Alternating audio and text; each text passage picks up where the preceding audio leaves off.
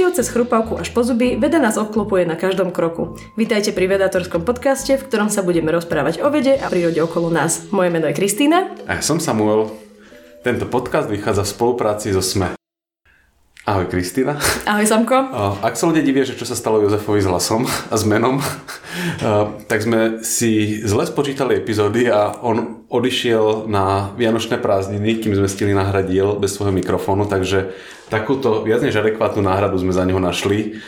Tak ďakujem veľmi pekne. Ja sa budem dneska pýtať a ty budeš odpovedať. Predstavíš sa ty? Môžem. Už si zvyknutá. Tak, mám to nacvičené zo včera z konferencie Žijem vedu naživo. Takže ako som už hovorila, volám sa Kristína a som doktorátskou študentkou na Univerzite v Curychu. Som súčasťou Paleontologického muzea a inštitútu a venujem sa tam skúmaniu žralokov a rôznych aspektov žraločej existencie pomocou fosílií. Kristína Kocáková, teda ak ľudia nespoznali hlas z podcastu Dve baby o vede, ktorý už má trochu dlhšie pauzu, ale tak uvidíme, možno, že sa raz vrátime, ale nič nesľubujem. V tomto svete majú už aj podcasty sabbatical. Tak občas treba. No, nám teda vznikol ten výpadok v podcaste, že nám chýbalo nahrať jednu epizódu a ja som zhodou okolností v ten deň, kedy som sa o tom dozvedel, bol na konferencii Žijem vedu naživo, ktorá bola mimochodom super a dúfam, že budúci rok aj veľa poslucháčov tam príde. Videl som, že tam boli akože aj ľudia z mimo akademickej obce, jednoducho si vypočuť super popularizačné prednášky, že ja som takmer všetkému rozumel a nevytiahol som počítač za celý čas, čo som tam bol a mobil len aby som niečo odfotil. Napríklad vypadávanie zubov žralokov, ktoré si tam mala ty. A teraz keď sme začínali, tak som si ťa vlastne opýtal, že ja som teda povedal, že žralok nie je ryba a ty si ma opravila a samozrejme máš pravdu, tak teda vysvetli, že čo je to ryba. Tak ryba je veľmi komplikovaný pojem v evolučnej biológii a v biológii všeobecne. Väčšinou asi, čo si človek predstaví pod pojmom ryba, je taká tá klasická možno akvárijná rybička, alebo teda v kontexte Vianoc nejaký kapor alebo niečo podobné. Ale vo svojej podstate žraloky, napriek tomu, že majú veľa odlišností od takých tých, nazveme ich, bežných rýb, tak stále ako keby spadajú do tej kategórie, že by sa v podstate mali zahrňať do toho pojmu ryba. Pretože ryba je v podstate akýkoľvek organizmus, ktorý má plutvy, ktorý nemá 4 nohy, alebo labky, alebo čokoľvek. A je to povinne akvatické zviera, čiže dostáva kyslík z vody, z okolitej vody a nemusí sa chodiť nadýchovať na vzduch, ako keby z toho, ktorý je k dispozícii v atmosfére, ako napríklad veľryby. Veľryba by teoreticky spĺňala tento pojem, ale musí sa... Meno to nasvedčuje, že... Je to, tento slovenský názov je trochu nešťastný, ale hej, je trochu zavádzajúci, ale veľryba napríklad nespĺňa tú podmienku, že dokáže získať kyslík z vody, musí sa chodiť povinne nadýchovať v nejakých intervaloch na vzduch nad hladinu.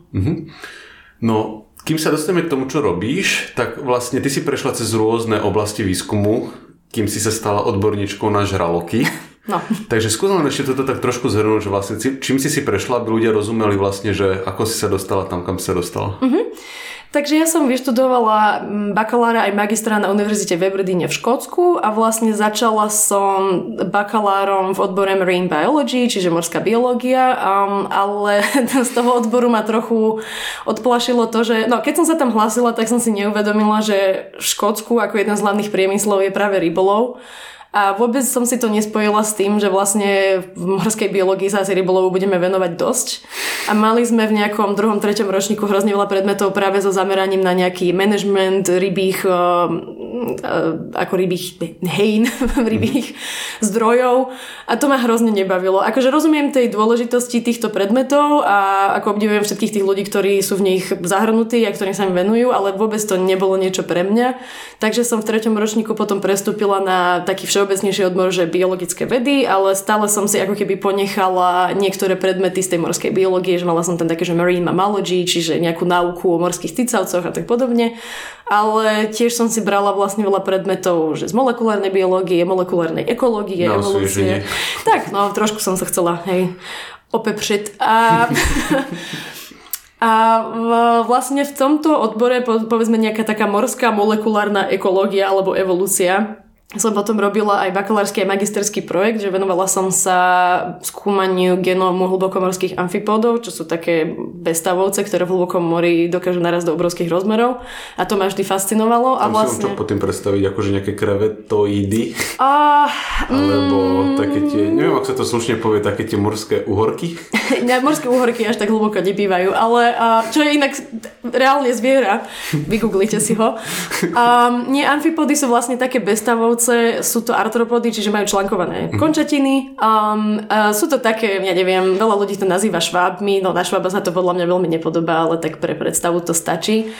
A tie vedia, neviem, niekde v Mariánskej priekope dorazť do takých 20 cm, čo je dosť. No a ja som sa vlastne snažila teda zistiť, že či v ich genome... 20 cm šváby, to je teda... Je to mňamka. No a ja som sa teda dívala na ich genóm a epigenóm a snažila som sa zistiť, či tam vieme nájsť nejaké vysvetlenie na to, ako tieto zvieratá vedia prežiť pod obrovským tlakom, ktorý je teda v tých hlbokomorských oblastiach.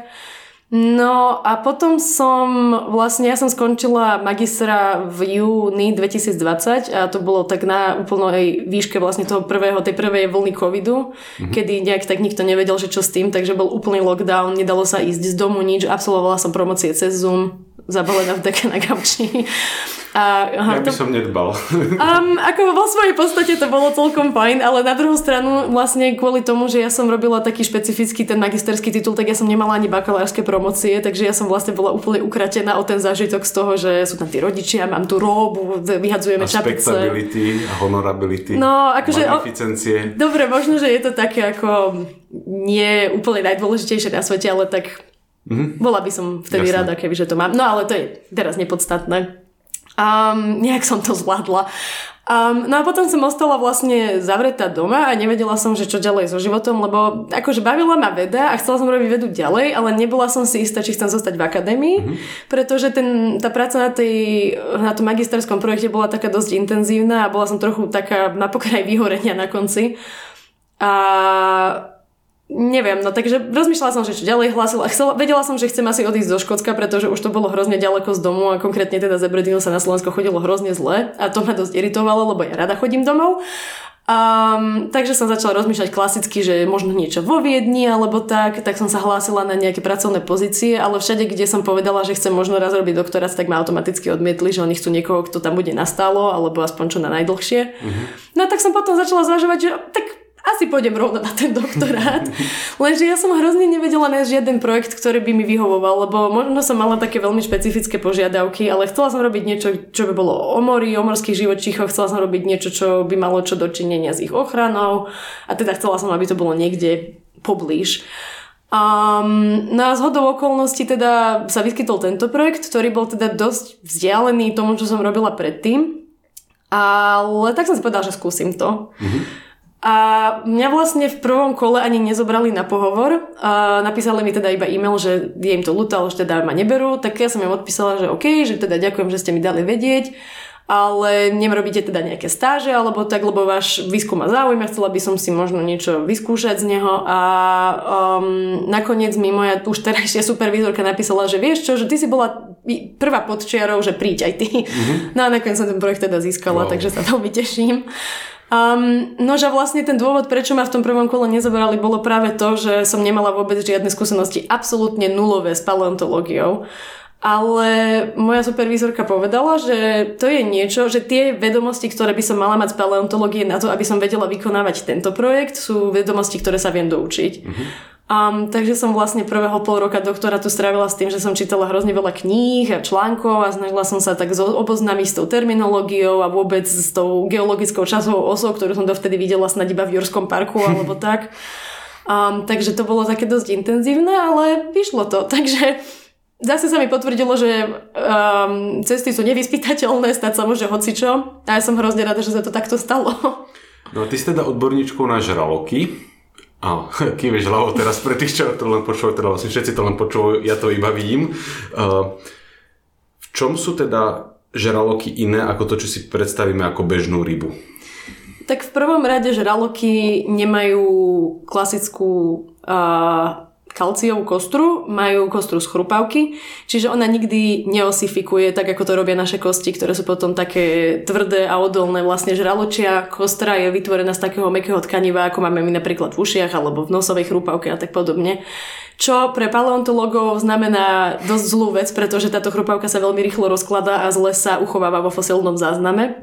Ale máme jednu veľkú výhodu u žralokov a to je to, že majú výborne fosilizované zuby, a ktorých tiež produkujú veľmi, veľmi veľa za svoj život. Vlastne veľký biely žralok nie je správny výraz. Žralok modrý, čo je jeden z najväčších predátorov, ktorý máme dnes v oceánoch, vlastne dokáže vyprodukovať za svoj život tak 30,000 zubov, čož je dosť. U zubnej vily si zarobí teda. Určite. Ja sa teraz cítim ako taká zubná vila, ale tú odmenu získavam ja, nie ten žralok. No a vlastne výhoda tých zubov je teda, že máme veľmi dobre zachovanú ako keby celú tú evolučnú históriu žralokov vlastne od Devonu, čo je vlastne druhá najstaršia epocha. Čo to je? Neviem. Druhé najstaršie obdobie v histórii Zeme a hneď po Kambriu a vlastne to je obdobie, v ktorom vznikli. Volá sa to tiež vek alebo doba ryby, pretože vtedy sa vlastne ryby veľmi diverzifikovali a vtedy vlastne vznikli aj prvé žraloky, ktoré sa trošku podobajú na tie moderné, ale nie úplne. Ale vlastne už z nich máme zachované nejaké zuby a tiež z nich máme zachované také ostne, ktoré vlastne boli, aspoň sa teda predpokladá, že sa nachádzali pred tou ako keby chrbtovou plutvou. A tie sú tiež jedna štruktúra, ktorá sa veľmi dobre zachováva. Na základe nej teda máme relatívne dobré informácie o tej úplne rannej evolúcii žralokov. A ten osteň bol v smere jazdy, akože na pichovadlo? Nie, práve že bol naopak. Úprimne, ja sama som si nie som istá, na čo presne bol, pretože ja sa týmto úplne taký práve tým žralokom neviem, možno. Ale myslím si, že vtedy ešte žraloky nedosahovali úplne obrovské rozmery, takže možno to bola nejaká ochrana proti predátorom. Jasne, aby ho niečo neskúslo. Čiže majú špeci zuby, majú chrupavku na miesto kostí, čo ďalej viem, že sa akože niekde hovorí, že tie plavky špeciálne sú inšpirované takým tým ich. Je to koža? Je to správny názov? Akože koža ako to, čo ich oddeluje od mora? Je to, nazveme to koža, ale tiež to nie je úplne taká koža, ako máme napríklad my cicavce. Je vyskladaná vlastne z takých. A nie sú to tiež šupiny, pretože šupiny rybie majú tiež úplne inú štruktúru, že vlastne tieto žraločie šupiny sú vytvorené z iného materiálu, ako napríklad rybie šupiny a presne majú taký špecifický tvar, ktorý ich robí veľmi dobre. Poviem aerodynamickými, aj keď teda vo vode by to bol asi iný výraz. Hydrodynamickými, áno. No a sú to teda ryby v technickom slova zmysle, že plave to má to plutvy, ale vyzerá, že na hoci čo ich ho komentuješ, tak to funguje trošku ináč ako pri ostatných rybách, ale nehovorím, že všetko, ale že mnohé. Oni sa teda že veľmi dávno oddelili s rybami od seba? Presne tak. Vlastne, ak by sme si vygooglili nejaký taký, povedzme, rodostrom rýb, tak vlastne úplne to prvé rozdelenie tej, ako to nazvať? Rodokmeňu. Hej, tak vlastne prvá taká odbočka je, že sa to delí na ryby, ktoré majú kosti a ryby, ktoré majú chrupavku a vlastne tam sa to potom delí ďalej, lebo vlastne v tých kostnatých rybách máme potom actinopterygianov, ktorí sú vlastne tie ryby, ktoré sú najviac diverzné v dnešnom svete, že majú najviac druhov, ale sú tam potom aj sarcopterygiani, čo sú vlastne, v angličtine sú to lobed finfish, pretože majú trošku inú štruktúru plutiev, práve tých prsných, ktorými plávajú. A to je napríklad latimeria, čo je vlastne jedna z takých ryb, ktorá sa tiež nazýva, že žijúca fosília, pretože je to ryba, o ktorej sa veľmi dlho predpokladalo, že je úplne vyhnutá a že ju niekedy v minulom storočí našli úplne náhodne u nejakých rybárov v Afrike a zistilo sa, že oni ešte stále žijú. Takže ryby, aj tie kostnaté ryby, ako keby majú samotný komplikovaný rodostrom a potom, keď ideme do tých chrupavkových rýb, tak vlastne tam sa to tiež tak zhruba dá rozdeliť, že máme vlastne teda tie klasické žraloky, máme tam holocefaly, čo sú vlastne také tie chimeroidné ryby, ktoré sú to také zvláštne rybky, oni vyzerajú veľmi špecificky a veľmi sa na žralokov nepodobajú, ale predsa sú im príbuznejšie ako kostnaté ryby, na ktoré sa tvarom podobajú viac. A potom tam máme teda raje. Ale tam sa to tiež tak všelijak kríži. No, mám taký pocit, ako nechcem klamať, ale tento rodostrom žraločí a celkovo ryby sa ešte stále každým rokom mení a stále sa viac skúma, takže ešte nemáme úplne 100% odpovede na to, ako to reálne vyzeralo, ale takto by sme si to mohli zhruba rozdeliť. No a vlastne to rozdelenie od tých kostnatých rýb a tých chrupavkových rýb nastalo naozaj stovky miliónov rokov dozadu, takže tá ich evolučná trajektória vlastne znamená, že naozaj sa vyvinuli veľmi, veľmi inak a veľmi oddelene. A títo chrupavkoidi sa nepokúsili niekedy výjsť na súš, alebo oni sú spokojní v moriach a... Vyzerá to, že sú. Nenašli sa žiadne dôkazy, že by tam niekedy bol takýto zámysel alebo takýto pokus. Ale možno, že sa to len nezachovalo vo fosílnom zázname. A ten predok, ktorý sa to pokúsili, jednoducho nebol úspešný a nevyvinula sa z neho žiadna ďalšia línia, ako sa vyvinula vlastne z týchto lobed finfish, z tých sarkopterygianov vlastne, ku ktorým najbližší príbuzný, alebo ich tak najbližšie k nimi príbuzný tiktalik, čo je vlastne prvý organizmus, ktorý tak reálne začal chodiť. To je taká tá ryba, čo vyzerá, že predstiera také nožičky. Hej. No a teda keď sme sa posunuli k tomu fosílnemu záznamu, tak teda chrupavka nerobí dobré fosílie, zuby áno. V čom je ten rozdiel? Je to štruktúra, vlastne materiál, z ktorého sú vyrobené zuby, je iný ako tá chrupavka a ten jednoducho má lepšiu schopnosť tej výmeny minerálov a tým pádom tam prebehne tá fosilizácia oveľa efektívnejšie a lepšie. Nemôžem povedať, že nezachovala sa žiadna chrupavka, občas sa zachová časť nejakej čeluste, alebo dokonca v jednom múzeu v Belgicku majú celkom dobre skompletizovaný celú chrbticu Otodusa megalozena, toho najväčšieho žraloka, čo kedy existoval. Takže vlastne tam sa zachovali aj tie stavce. Ale myslím si, že na to sú potrebné veľmi špecifické podmienky vlastne v tom sedimente, kde sa tie fosílie potenciálne teda vytvárajú a jednoducho tie podmienky sú veľmi málo kedy také, aby sa uložila aj tá chrupavka. No a koľko žije vlastne žralok? Keď si povieš 40 alebo 10 000 zubov za život vyprodukuje, tak... Žraloci sú veľmi... Pojem žralok zachytáva obrovské množstvo rôznych druhov a je tam veľmi veľký rozdiel medzi tými, ktorí žijú najkratšie a ktorí žijú najdlhšie. Nie som si istá, že je toto správny slovenský preklad, ale žralok grónsky, povedzme. Našiel sa jedinec, ktorý predpoklad je, že má asi 600 rokov. Kdežto niektoré menšie druhy pravdepodobne žijú menej, nejaké desiatky rokov a tiež teda záleží aj, že kde. Ale teda je tam, nedá sa povedať, že v priemere, lebo nebol by to správny výpočet toho, ako dlho žralok žije. Ty občas bojuješ s týmito, že ako sa to vlastne povie po slovensky, čo sme sa vlastne včera rozprávali, že mnoho týchto vecí nemá preklad, lebo povieš, na čo kvôli vám štýlom, čo sa tomu venujete, to nebudeme prekladať. Ale v podstate, že ty si, čo vlastne, že žralokologička, to mi len tak teraz napadlo, že to má nejaký preklad. Môj švagor mi dal také pomenovanie, že som sharkyologist, lebo to je také ako kombinácia tých dvoch vecí, ale v teórii by som sa mala nazvať, akože som paleontologička, alebo po prípade ešte máme taký výraz, že conservation paleontologist, čo je, conservation tiež nemá dobrý preklad v slovenčine, čo ma teda irituje, lebo je to také dosť podstatné slovo, ale povedzme, že je to paleontolog so zameraním na ochranu prírody alebo zachovanie prírody. Takže asi tak. Plus teda ja tam mám ešte to trošku šmrcnuté tým nejakým ITčkom, že trošku sa venujem programovaniu, ale to je tam taká skôr bočná záležitosť. Čiže žralok pred miliónmi, alebo kedy to boli desiatky miliónov rokov v tom zázname, plával oceánom, vypadával mi zuby jak na bežiacom pase raz za koľko? 50 dní sa to tak obtočí? Môže byť. Koľko je má v ústach naraz? Cca? Nejakých 150, okay. No dosť. Takže to točí jak na páse, vypadáva mu to, často sa fosilizuje a tým pádom je teda pomerne bohatý záznam?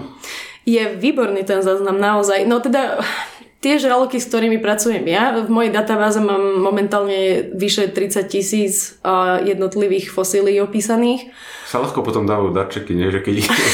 No, to je to, že ja vlastne vôbec nepracujem s fosíliami, ktoré by som reálne niekedy držala v ruke, že ja som vlastne robila taký zber informácií z literatúry, ktorá bola publikovaná od 70. rokov.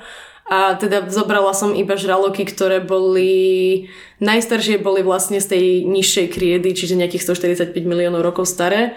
A samozrejme, ak by som zobrala staršiu literatúru a väčší časový rozsah tých fosílií, tak by som ich tam mala ešte viac, ale teda tak v takomto stave je tá moja databáza momentálne. Ale naozaj ten fosílny záznam je skvelý a napríklad aj keď si vezmeme iba žijúce druhy, ktoré dnes plávajú v oceánoch, tak už tie majú veľmi, veľmi starý fosilný záznam, že vlastne Carcharias taurus je jeden z najstarších druhov žraloka, ktorého vieme nájsť vlastne dnes ešte stále v oceánoch. No, tento sa myslím vyskytuje niekde pri koralových útesoch, ale nie som si úplne na 100% istá. Ale je to taký ten klasický predátor. A zuby tohto istého druhu sa našli v sedimentoch, ktoré majú 66 miliónov rokov, takže... Stálica. A nie je ich až tak veľa týchto druhov, ktoré sú tak staré, ale je ich relatívne dosť v porovnaní možno s nejakými inými zvieracími skupinami. A kedy ešte raz sa vyvinuli tie žraloky, teda, že kedy sa oddelili tieto chrupavkoidy? Musím sa pozrieť, že kedy presne začal Devon, lebo tie veci si ja z pamäti nepamätám, ale daj mi sekundu. Pohode. Geologický, kde som ICS. Vieš už nás pamäť všetky obdobia? Mena viem, ale tie časy neviem. No je strašne divné mena ináč, že... No, mám strašne rada, že jeden, že je Mississippian a takéto... myslím si, je Pragian, ktorý je pomenovaný podľa nejakých sedimentov pri Prahe. Ale tiež si neviem teraz spomenúť, že v ktorom presne období to bol. Nemohlo to byť, že prvý, druhý, tretí, štvrtý, že by sme to proste očíslovali? Cambrian je rozdelený na stage 1, stage 2 až po stage 10, myslím. Dobre, už to tu mám, takže načítaj sa. Dobre, takže pozrieme sa. Devon začal nejakých 400... Niečo vyše 400 miliónov rokov dozadu. Takže počas toho Devonu sa teda vyvinuli tie prvé, povedzme, primitívne žraloky. Takže naozaj sú to stovky miliónov rokov, čo tieto zvieratá existujú. A tie fosílie sa nachádzajú že na dne oceánu, alebo že tak, jak sa už za 500 miliardy rokov sa tak premleli tie veci, že sa dajú nájsť všeli kde inde, že to vystúpilo, alebo ustúpilo oceána. V Sandbergu môžeme hľadať teraz. No to je presne to, že vlastne musíme si uvedomiť, že tie kontinenty sa hýbali a vlastne tá geológia sa menila, takže tam, kde kedysi bolo more a bolo dno oceánu, tak dnes môže byť nejaká hora napríklad. A samozrejme je kopa fosílií aj na dne dnešných oceánov. Je jedna vedkyňa, ktorá sa práve venuje takýmto zubom a takýmto ako mikrofosíliám, pretože väčšinou tie, čo sa nachádzajú tam, väčšinou sa zachovajú naozaj miniatúrne fosílie. A ona je taká dosť preborníčka v tomto, že vlastne prvé jej výsledky boli publikované v 2020, myslím, takže je to stále taká relatívne nová technika, ale veľmi dúfam, že aj teda naša výskumná skupina nabehne na túto vlnu a budeme môcť používať aj tieto fosílie. A v čom spočíva tá technika, že ako vie z tých úlomkov? Vlastne ono to prebieha tak, že keď sa robí nejaký výskum na dne oceánov, tak sa vyberie taký ako keby valec toho sedimentu a potom sa cez rôzne sítka v podstate preosieva a hľadajú sa tam potom fosílie rôznych rozmerov na základe toho, aké to sítko je, ako má veľkosť toho oka. No a ona vlastne potom pracuje s veľmi citlivými mikroskopmi, pod ktorými teda identifikuje ten tvar toho zubu a vlastne na základe toho tvaru sa dá s relatívne dobrou presnosťou určiť, že k akému žraloku ten zub patril a keď nie na úrovni druhu, tak možno rodu alebo na nejakej vyššej úrovni tej taxonómie, ale väčšinou sa to dá určiť dosť dobre, pretože žraločie zuby majú veľké množstvo rôznych tvarov. A tie tvary sú veľmi napomocné, keď teda príde na túto identifikáciu. Čiže v podstate sa vyvrtá taký valec v oceáne a potom sa pozrieme, že tento žralok sa nachádza vo vrstve minus 10 miliónov rokov až minus 30 miliónov rokov, takže usúdime, že teraz sa vyvinul a teraz došla, neviem, veľká krakatica a vyhubila ho, alebo čo? Je tam viac vrstiev, ktorým sa môžem venovať v tej vete. Vlastne... presne. Väčšinou teda ten vek je určený na základe nejakej geológie toho sedimentu, že vlastne geológovia vedia určiť, že OK, tak sú tam takéto nejaké minerály, alebo teda neviem, ja nie som geologička, veľmi sa tomu nerozumiem, ale na základe nejakých tých vlastností teda oni vedia povedať, že áno, tento sediment sa pravdepodobne uložilo v tom a v tom čase a väčšinou sú to presne také tie rozmedzia, že bolo to medzi 10 až 30 miliónmi rokov a tak ďalej, že málo kedy je to presné, aj keď dajú sa použiť izotopy na nejaké presnejšie datovanie, ale to sa nepoužíva vždy, takže väčšinou my pracujeme s tými rozsahmi, rozmedziami. No a ďalšia vec je, že že prišla nejaká krakatica a vyhubila ich. Ten dôvod, prečo nejaký žralok kedysi v minulosti vymrel, väčšinou teda sa spája s nejakými klimatickými zmenami alebo s nejakými... To je to, čo krakatice chcú, aby sme si mysleli. Možno nás naozaj ovládajú chobotnice, možno, že tie sú skutočne tým najinteligentnejším druhom na svete. Čiže klimatické zmeny nejaké vyhubili žraloky? Vo väčšine prípadov. Čo znamená, že začala byť teplá voda? Buď sa oteplilo, čo ako v podstate vieme vidieť tú paralelu s tým, čo sa deje dnes, že vlastne nastalo nejaké oteplovanie kvôli výskytu skleníkových plynov, že vlastne to sa stalo aj v geologickej minulosti na základe nejakej vulkanickej aktivity napríklad, alebo uvoľnili sa jednoducho nejaké plyny, ktoré boli uložené v nejakých hlbokomorských sedimentoch a tak podobne, a to teda spôsobilo oteplenie, potom to spôsobilo acidifikáciu a tak ďalej a tak ďalej. A väčšinou to žraloky asi neovplyvnilo úplne priamo, ale skôr to bolo na základe nejakých tých kolapsov tých rybých populácií a tým pádom nedostatku potravy a tak podobne. Ale tiež sa mohlo stať to, že sa vyvinul proste nejaký druh, ktorý s nimi bojoval o nejaké zdroje a jednoducho bol úspešnejší. Jedna z teórií vlastne, že prečo vyhynul megalodon, bolo práve to, že dospelé modré žraloky brali korisť mladým megalodonom. Ale táto teória nie je úplne potvrdená, ale je to akože zaujímavý spôsob, ako sa nad tým dá zamyslieť. Ale tiež sa mohlo stať zase naopak, že sa planéta schladila, vytvorili sa napolo hladovce, výška vlastne ako keby hladiny oceánov klesla. To zase mohlo ovplyvniť miesta, kde sa malé žraloky rodili a kde mali mať nejaké bezpečné miesto na ten ranný vývoj a zrazu tie miesta jednoducho neexistovali, alebo zase tam nebola tá potrava, ktorú by potrebovali a tak podobne. Takže väčšinou, keď sa zamýšľame nad tým, prečo tie žraloky vyhynuli, pozeráme sa práve na tie klimatické dáta, ale samozrejme mohli tam byť iné aspekty. Čiže vlastne vidíme, že je to nejako korelované s tými klimatickými zmenami, že keď nastala v prehistorickom období nejaký veľký výkyv, tak sa ten strom života žralokov začal odsvakávať, že vtedy práve nastali nejaké problémy. Áno. A na druhú stranu, že to, čo si zobrazovala včera na jednom z tých obrázkov, že ono vyzerá, že je veľmi dobrý ten záznam, naozaj, že vidíme, ako vznikali, zanikali, že je to veľmi dobre preskúmané.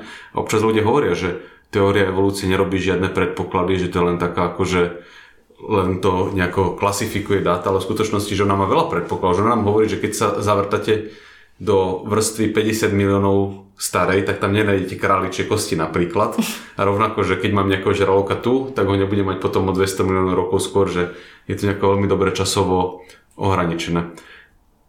A teda vieme povedať, že klimatická zmena zabíja žraloky, alebo teda, že urýchľuje výhyn druhov žralokov. Nie je úplne jasný mechanizmus toho, čo som vyrozumel, že je veľa rôznych hypotéz, čo a ako. A typicky, keď je veľa rôznych hypotéz, môže byť, že aj kombinácia z nich, že niektorého jedna, druhého druhá, určite, alebo obe naraz. Sú žraloky rôzne odolné voči týmto výkyvom klimatickým? Taký je predpoklad mojej výskumnej skupiny a toho projektu, na ktorom pracujem. Vlastne my sa snažíme zistiť to, akým spôsobom rôzne žraloky s rôznymi charakteristikami reagujú práve na tieto tlaky ako keby vonkajšie, a ktoré by teoreticky mohli spôsobiť vyhnutie. Vlastne žraloky, ako som už spomínala, majú veľmi veľa rôznych druhov, ktoré majú rôzne veľkosti, majú rôzne stratégie, napríklad predácie, majú rôzne preferované druhy koristí.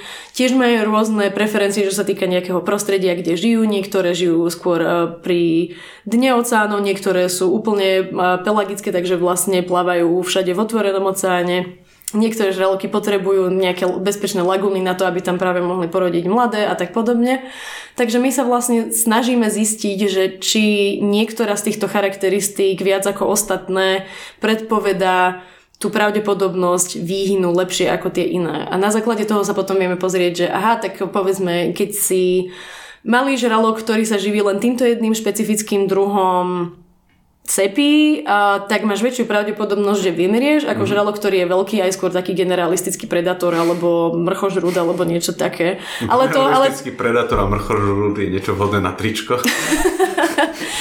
Ale tak ešte neviem vlastne povedať, že čo z toho naozaj bude, lebo ten výskum stále prebieha a v podstate sme ešte len veľmi, veľmi na začiatku. Ale tak bolo by super, keby sme vedeli vlastne odpovedať na tieto otázky, lebo V podstate ochrana druhov v dnešnej dobe prebieha skôr takým tým reaktívnym spôsobom, že tieto čísla tejto populácie klesajú, tak ju teda poďme ochrániť. A vlastne to, čo my chceme dosiahnuť, je to, že budeme tu sa ani nesnažte, že títo to aj tak už majú spočítané. No práve, že naopak, že ak budeme vedieť, že práve títo žraloci majú oveľa väčší ten potenciál toho ohrozenia, tak budeme vedieť povedať, že dobre, tak venujeme sa ich ochrane ešte predtým, než to ich číslo klesne nejakým radikálnym spôsobom, pretože to možno nie je úplne najlepšie meritko toho, že čo treba chrániť. Je to logické meritko, je to logický spôsob, ako nad tým sa zamýšľať a samozrejme je to asi aj taký najrýchlejší spôsob toho merania, ale keď vieme aj integrovať nejaký iný spôsob, ako tieto veci predpovedať, tak si myslím, že tá ochrana potom môže byť oveľa efektívnejšia. Čo ona dokáže byť asi celkom efektívna, alebo pri veľrybách sa myslím, že toto stalo, že mnohé populácie klesli úplne, že veľmi, veľmi blízko k nule a potom sa podarilo ich odraziť. To je pravda vlastne, populácia veľrýb klesli blízko k nule kvôli tomu, že ich ľudia lovili a vlastne potom sa zišli národy, ktoré sa tomuto lovu venovali a povedali si, že OK, už to nebudeme robiť, aj keď teda nie všetky národy to stále praktizujú, ale je to tak. No a niektoré veľryby, niektoré druhy sa teda dokázali ako keby dokázala sa ich populácia zregenerovať a niektoré veľryby ešte stále je vidno, že tie populácie veľmi trpia. Opäť neviem slovenský názov tohto druhu, ale right whale, čo je vlastne jedna z veľryb, ktorá sa úplne najviac lovila, a má populácie aj na severe, aj na juhu vlastne, na severnej pologuli a na južnej a obe populácie ešte stále majú veľmi kriticky nízke čísla, napriek tomu, že tie veľryby sú veľmi prísne chránené. Takže nie je to úplne pravidlo, že OK, tak teraz stopneme, lov tohto druhu a on sa teda zázračne nejak zregeneruje, že nie vždy to bohužiaľ vyjde. Ale možno, že tie veľryby iba potrebujú viac času, to je tiež možnosť. Alebo súkromie trošku. No to tiež. Žraloky majú tiež také problémy ako veľryby, že sú tak citlivé na rôzne tie zvukové šumy a ruchy, ktoré vnášame do oceánu, alebo im je to viac menej fuk?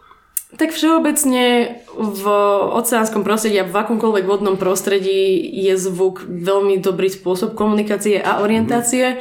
Teda o žralokoch sa vie, že najviac používajú vlastne čuch a tú schopnosť detekovať nejaké elektromagnetické polia a tak podobne. Ale boli spravené aj určité výskumy, ktoré naozaj ukázali, že sú citlivé aj na hluk, ktorý prebieha v oceánoch a najmä na také tie nízke frekvencie, ako keď prebieha nejaké to ťaženie vzácnych kovov v hlbokom oceáne a tak podobne, že dokáže ich teda dezorientovať.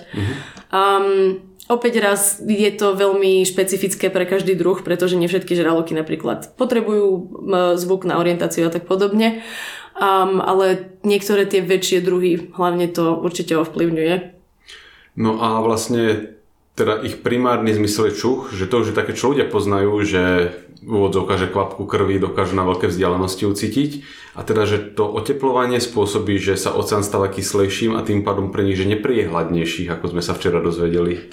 Čiže vlastne oni ako keby sa im stmievalo oteplovaním prekvapivo. Presne tak. To je jeden vlastne z takých tých viac ako keby priamých efektov tej klimatickej zmeny na žraloky, že skôr sú to také tie konsekvenčné veci, ktoré sa dejú, ako som už spomínala, tie kolapsy tých rybých populácií a tak podobne. Ale určite, toto je tiež dôležitý aspekt. No a keď sme pri tých kolapsoch, ďalšia vec, o ktorej sme sa včera rozprávali ešte s jednou oceanologičkou, samé dlhé slova dnes, je, že keď si pozeráme rôzne seriály, Planéta Zem a podobne, tak mám pocit, že aký krásny oceán plný života, ale v skutočnosti, že ten oceán už je pomerne pustý. Tak pustý ako pustý, no. Oceán sa môže zdať pustý, aj keby sme sa pozreli možno na nejaký úplne zdravý ekosystém, pretože 75% oceánu sa vlastne skladá, alebo zhruba také nejaké veľké množstvo neho sa skladá z takých tých podmorských, hlbokomorských plání, ktoré skôr dokážu udržať populácie takých tých menších, tiež mrchožrútov a všelijakých drobných bezstavovcov a tak podobne, tak možno keď si to porovnáme s nejakým koralovým útesom, tak sa nám to môže zdať také dosť mŕtve. Ale to je úplne normálny prirodzený stav toho oceánu a vlastne tieto biodiversity hotspots, čo sú vlastne napríklad tie koralové útesy, sú skôr takou raritou, keď si zoberieme celkovú rozlohu oceánov. Ale faktom je, že práve tieto koralové útesy napríklad a podobné miesta, kde teda tá biodiverzita je najväčšia, tak trpia veľmi, veľmi silno práve ľudskými vplyvmi. A je to veľmi smutné. A tie morské druhy sú naozaj jedny z tých najviac ohrozených druhov. A všeobecne morské druhy, teraz nehovorím len o žralokoch, ale ako všetky oceánske zvieratá, sú jednou z najohrozenejších skupín vlastne práve tou klimatickou zmenou, pretože tie zmeny pre nich sú obrovské. A nám sa to možno zdá také, že veď jasné, že tie zvieratá sa z toho nejak dostanú a tak, lebo sme proste ďaleko od tých oceánov, sme predsa len na Slovensku, v krajine bez mora, bohužiaľ. Takže ľahko sa predtým možno aj zatvárajú oči, ale tak je to proste fakt, že zvieratá na póloch hrozne trpia na všetkých týchto, možno v tých plitších oblastiach, kde práve tie koralové útesy sa nachádzajú. Čiže venuješ sa vo výskume tým zubom, aby ste pochopili ako celá výskumná skupina, že ktoré žraloky sú náchylnejšie na vyhnutie a ktoré aktuálne žijúce to majú teda nahnuté a treba ich viacej chrániť. Takže ťa zaujíma budúcnosť, že ako to bude vyzerať. Tak aký je podľa teba taký optimistický scenár, taký pesimistický a čo spraviť, aby sme sa z tých pesimistických skôr posunuli k tým optimistickým? Nuž, optimistický scenár by bol, keby ten náš výskum vyšiel a naozaj by sa nám podarilo ho v praxi aplikovať a naozaj spolupracovať s najväčším množstvom rôznych, možno aj vládnych organizácií, nezískoviek, ochranárskych organizácií a naozaj aplikovať tie naše zistenia do praxe a ochrániť tie zvieratá, ale oceán je veľmi komplexný ekosystém a samozrejme len chrániť žraloky nestačí, musíme chrániť všetko, čo v tom oceáne je. Každá jedna mušlička, každá jedna rybka, všetko v tom oceáne má nejakú rolu, ktorá je dôležitá pre funkciu toho oceánskeho ekosystému. Takže vlastne bolo by fajn, keby vieme my aplikovať náš výskum a bolo by fajn, keby všetky ostatné výskumy boli tiež aplikované, keby teda najmä vlády počúvali vedcov a naozaj sa riadili tými odporúčaniami a keby ich hlavne aj zaujímala tá ochrana toho životného prostredia. Takže ten optimistický scenár by bol, keby sa nám podarilo zachovať čo najviac tej biodiverzity a teda zachovať ten život v oceánoch taký pestrý, ako je teraz. A teda, ak sa na to chceme pozrieť z takého sebeckého pohľadu, tak my ten oceán potrebujeme pre našu funkciu aj ako ľudia, ako celá ľudská populácia. Možno, že nás na Slovensku by to zasiahlo neskôr, ak by teda niektoré oceánske systémy skolabovali, ale veľa primorských krajín by to zasiahlo veľmi priamo a veľmi rýchlo a eventuálne časom by sa to určite dostalo aj sem. Takže dúfajme v ten pozitívnejší scenár. No, ten negatívny by bol naozaj ten kolaps, bohužiaľ, ku ktorému sa rútime, a to najmä z takéhoto hľadiska, že klimatická zmena spôsobuje pomalé spomalovanie niektorých oceánskych prúdov, ktoré sú zodpovedné za roznášanie živín z tých viac produktívnych pólov, z tých studenších vôd do tých teplejších, na ktorých naozaj závisí prežitie tých krásnych, takých tých pohľadnicových, rozprávkových ekosystémov z tých koralových útesov alebo z tých podmorských lúk a tak podobne. A ak napríklad aj ten golfský prúd konkrétne by skolaboval, čo sa môže stať, za prvé to bude mať vplyv na to roznášanie živín a potom celkovo na všetky ostatné ekosystémy, za druhé to bude mať vplyv na počasie a tým pádom aj na poľnohospodárstvo, aj v Európe napríklad. Takže to by bol naozaj ten najviac katastrofický scenár. Čo môžeme spraviť, aby sme sa priblížili k tomu pozitívnemu? Už som to teda načrtla. Treba tlačiť na organizácie, na vládne organizácie a vládu samotnú, aby teda aby teda brali seriózne tú hrozbu týchto vplyvov na životné prostredie. A na takej individuálnej úrovni, treba sa zaujímať o také veci, ako napríklad odkiaľ sú tie ryby, ktoré si kupujem, z akých lovov, sú to priemyselné lovy, ak áno, majú nejakú licenciu, spolupracujú s nejakou organizáciou, ktorá im pomáha zistiť, kde loviť, ako loviť, akým spôsobom. Treba sa zaujímať, ja neviem, nerada používam ten argument, že nerada si napríklad počítam, že vlastnú osobnú karbonovú stopu, pretože v podstate jasné, že každý vie na svojej vlastnej úrovni spraviť nejaký rozdiel, ale keď sa to porovná s nejakým vypúšťaním skleníkových plynov nejakými korporáciami a tak podobne, sú to strašne malé čísla. Ale týmto nechcem odradiť ľudí od toho, aby sa teda akože naozaj venovali. Treba aj za seba. A potom tlačiť na tie... Presne. Je to treba vlastne robiť ten tlak na oboch úrovniach, na oboch vrstvách. Bojkotovať znečisťovateľov. Tak, bohužiaľ. No, ale... Je to tak. No, ja si myslím, že ľudia, čo nás počúvajú, tak sa zaujímajú. Minimálne, ak to dopočúvali až sem, tak akože jednoznačne splňajú a posolstvo, že viacej počúvať vedcov a vedkyne myslím si, že veľmi veľa odporúčam.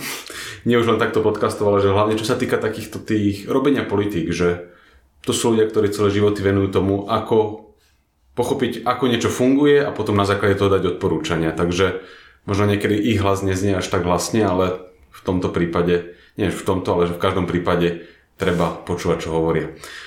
Ešte vám tak prezerám, že vlastne my sme dopredu už mali dohodnutú inú epizódu, ktorú raz v budúcnosti nahráme. Ja dúfam, že v priebehu januára, ale tak uvidíme, ako sa to všetko vyvrbí, takže posluchači sa môžu tešiť aj na ďalšieho podmorského živočícha. Nemôžem povedať rybu, už som ponaučený, takže budeme sa aj tomu venovať. Ďakujem, že si našla čas. Ďakujem veľmi pekne za pozvanie. Ďakujem našim poslucháčom. Nebudem opakovať všetko, čo vám hovorí Jozef. Viete, kde nás všade nájdete na rôznych podcastových platformách, na stránke vedator.space, Instagram, Facebook, bla bla bla. Prihláste sa na newsletter, to je veľmi dobrý nápad, vďaka ktorému nemusíte potom chodiť na sociálne siete, čo je nápad ešte lepší. A toto je posledná koncoročná epizóda, takže sa na vás tešíme budúci rok. Majte sa pekne. Ahojte.